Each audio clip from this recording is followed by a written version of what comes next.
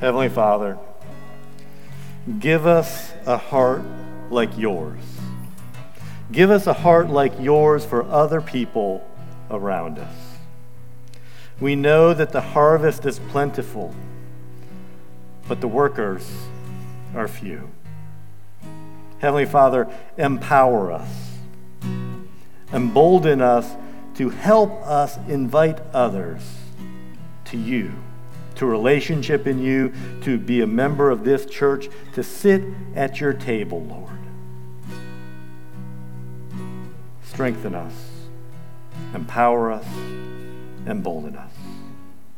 In Jesus' name, amen. You can be seated. So here we are in the fourth and final week of the Known sermon series. It's the fourth and final week, which means I'm about to take some time off because I have a back-to-back murder trials coming up in the next couple months, month and a half, 3 murder trials. But you have something amazing coming your way. The lineup of speakers I'm excited for. Beginning next week with Judy Lowe, I believe giving her first ever sermon.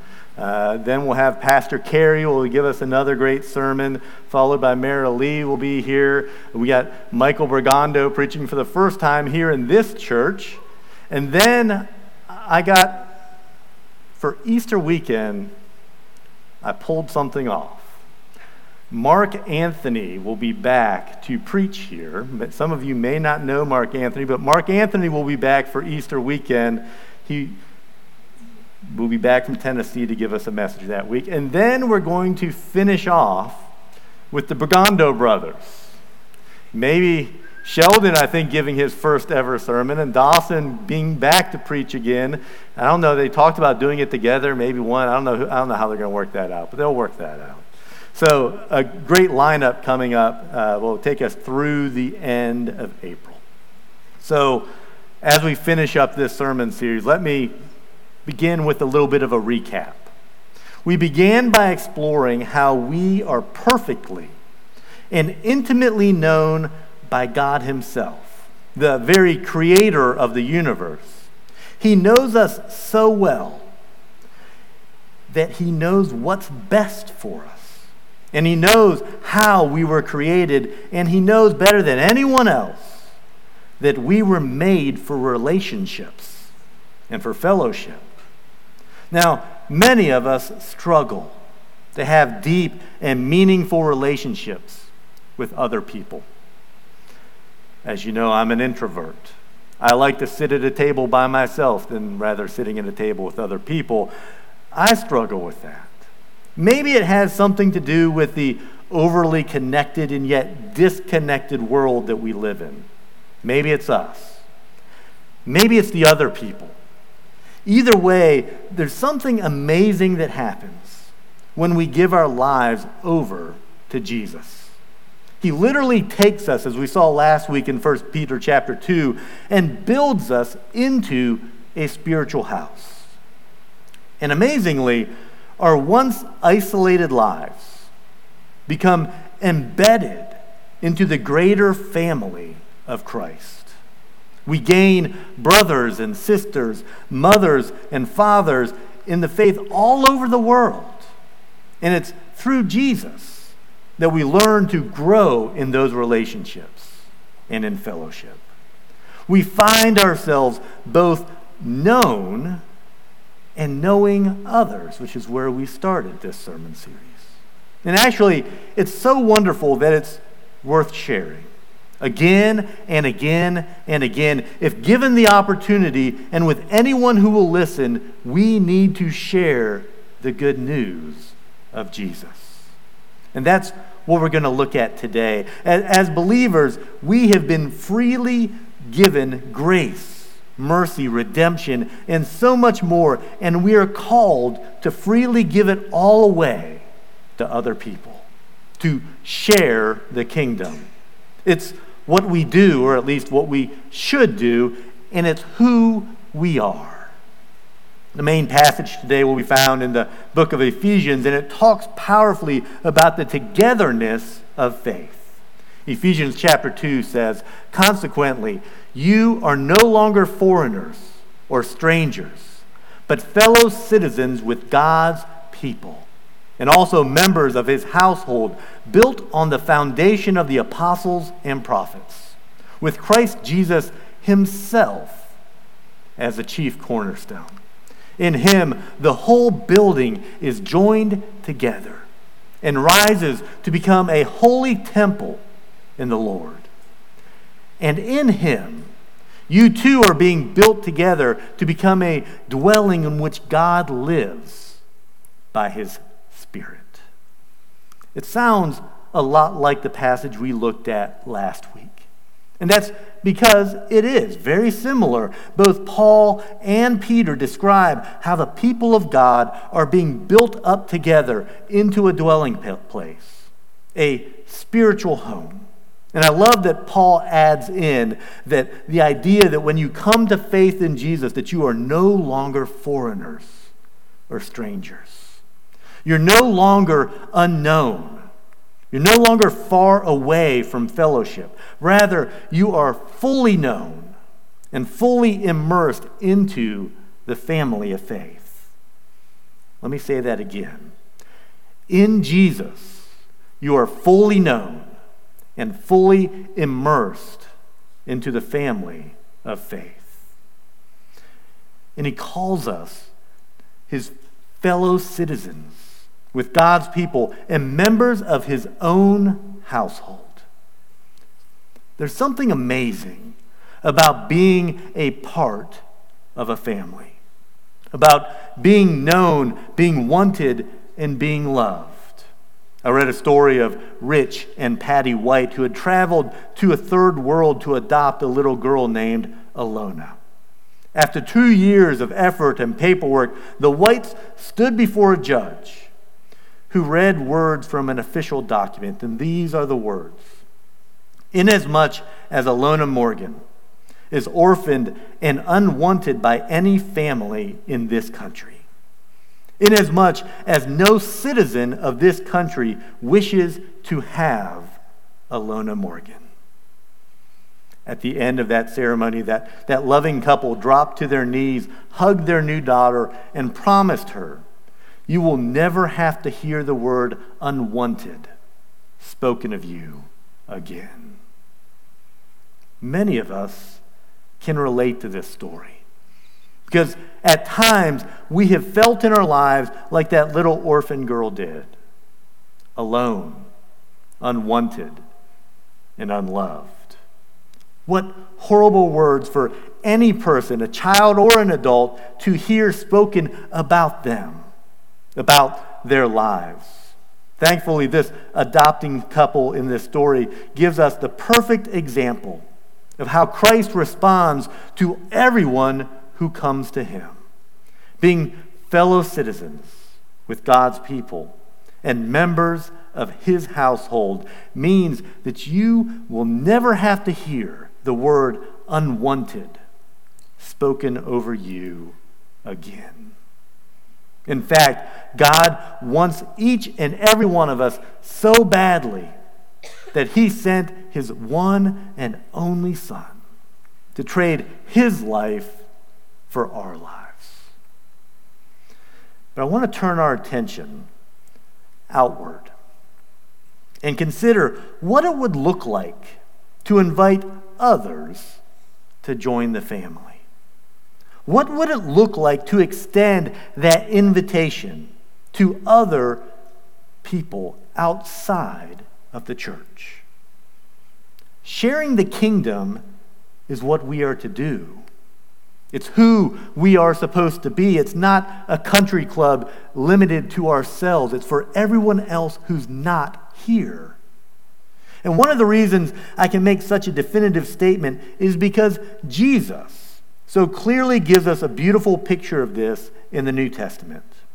It might be one of my favorite pictures of this, and it comes from Matthew chapter 22 and what is usually called the parable of the wedding banquet.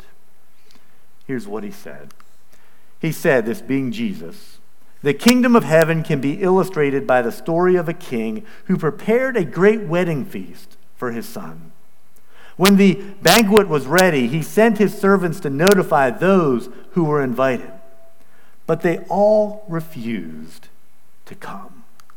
So he sent other servants to tell them, "The feast has been prepared. The bulls and fattened cattle have been killed," or maybe baked spaghetti, "and everything is ready. Come to the banquet." But the guest he had invited ignored them and went their own way, one to his farm, another to his business. Others seized his messengers, insulted them, and killed them.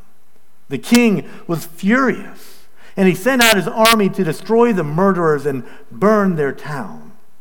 And he said to his servants, "The wedding feast is ready, and the guests I invited aren't worthy of the honor. Now go out to the street corners and invite everyone you see."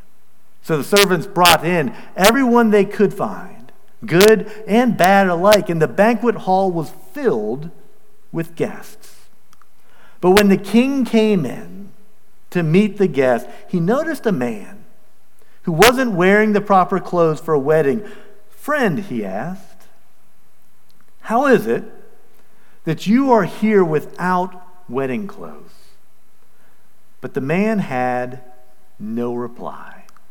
Then the king said to his aides, "Bind his hands and feet and throw him out into outer darkness, where there will be weeping and gnashing of teeth. For many are called, but few are chosen." The very beginning of that parable, Jesus says, the kingdom of heaven is like a king who prepared a wedding banquet for his son. It describes how the original invitations were rejected, and the king eventually instructs his servants to go and to invite anyone they could to the banquet. I love how Jesus makes a point of saying the banquet is ready, which evokes in my mind the images of warm food, appetizers, side dishes, garlic bread, an elaborate feast fit for a king, just waiting for people to come and to enjoy it. That family table, brown tables in the fellowship hall, is a place where time is spent with one another. It's a place where new friendships are formed and old friendships are continued. It's a place where both difficult and encouraging conversations can occur. A place where relationships develop and grow. The table is a picture of shared fellowship with others.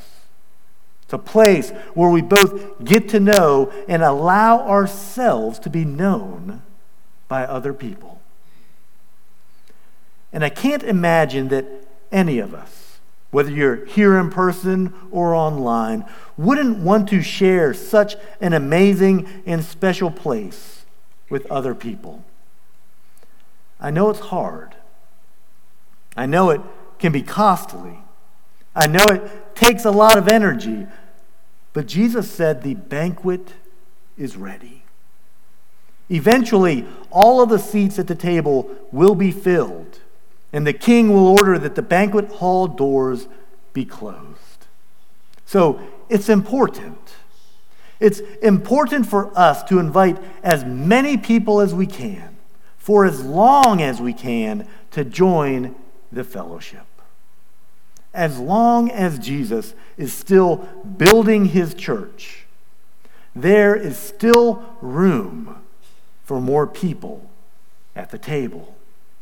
Don't ever give up. Don't ever stop inviting people to the table. It's no secret that having healthy relationships takes time and energy. It's a reason that many have chosen to abandon the pursuit altogether and to live isolated lives devoid of connection or intimacy. But we were made for more than relational dissonance. We were made in the very image of the triune God for community, fellowship, and kingdom-centered relationships. This is where we are most fully known, by God first and by others second. Galatians chapter 6 says this, "Let us not become weary in doing good. For at the proper time we will reap a harvest if we do not give up. Therefore, as we have opportunity, let us do good to all people, especially to those who belong to the family of believers." If anyone could speak of becoming weary, it was the Apostle Paul. He had been beaten, shipwrecked, stoned, mocked, imprisoned, and so much more for the sake of sharing the gospel. And yet, he still encourages us. He encourages us to do good to all the people for as long as we can at every opportunity that comes up. As long as Jesus is still building his church, there's still room for more people at the table. What could be better? What could be better than inviting people to the banquet table of the King of Kings and Lord of Lords? As our time in this series begins to draw to a close, I want to briefly walk back through some of the highlights and the main points that we looked at. First and foremost, your relationship with God and being in a right relationship with Him is the most important point to remember. If there is something holding you back, there's some offense that's keeping you at arm's length, there's unforgiveness, repetitive sin, whatever it may be, that's where you need to start. That's the most important relationship of all relationships you can have, that between you and Jesus. And it's through Him that deep fellowship, intimacy, understanding can be found. And as you grow in a relationship with Jesus, as you come to know Him more fully, it's important that you learn to trust Him. Proverbs 19:21 says, "Many are the plans in the mind of a man, but it's the Lord's purpose that will stand." It's best to learn how to quickly trust and obey. And Jesus goes so far as to say in John 14, "If you love me, keep my commandments." God knows each and every one of you, and He knows what's best for each and every one of you. Included in that list of what's best, what's most fulfilling, what's most healthy, is being a part of a fellowship of believers, being a part of a local church. You know, the last couple of weeks I've been sitting out in the lobby some, and I've been looking around, and if I'm honest, I don't know some of you. Some of you are unfamiliar to me. Maybe you're members of another Adventist church visiting, and that's great. Maybe you have just never really joined this church or joined any church for that matter. If you aren't a member of this local church, the reason why we put up on the screen "Welcome Home" is because this is a home. We would love you to join this home, to be a part of this local family, and to be a part of God's extended family. What I want to encourage some of you to do is, if you're interested in that, if you're not a member of this local church and you want to become a member, go to our website. It's www.triadadventistfellowship.com, and when you get there, you'll see at the bottom right-hand corner a little button that says Next Steps. If you click on that button, one of your options will say, "I'm new, Connect card." Fill out that card. Tell us a little something about yourself, how you found us, whether you want to become a member of this church, what we can do for you. There's other things that you can do on there. If you have a prayer request, you can enter it there. But become a member. Don't just be an anonymous person sitting in a chair. Get involved. And as you do so, invite others. See, this is where you'll be able to know and be known by others in Christ in a Christ-centered atmosphere. Will it be hard? Yes. But will it be worth it? Absolutely. You see, with Jesus at the center, we know that he builds his church according to his very will. And that's the kind of building project that we should want to be a part of. And finally, be intentional. Be intentional about inviting others to the kingdom table. Invite as many as you can. The food is hot, the settings are in place, and there is still plenty of open seating.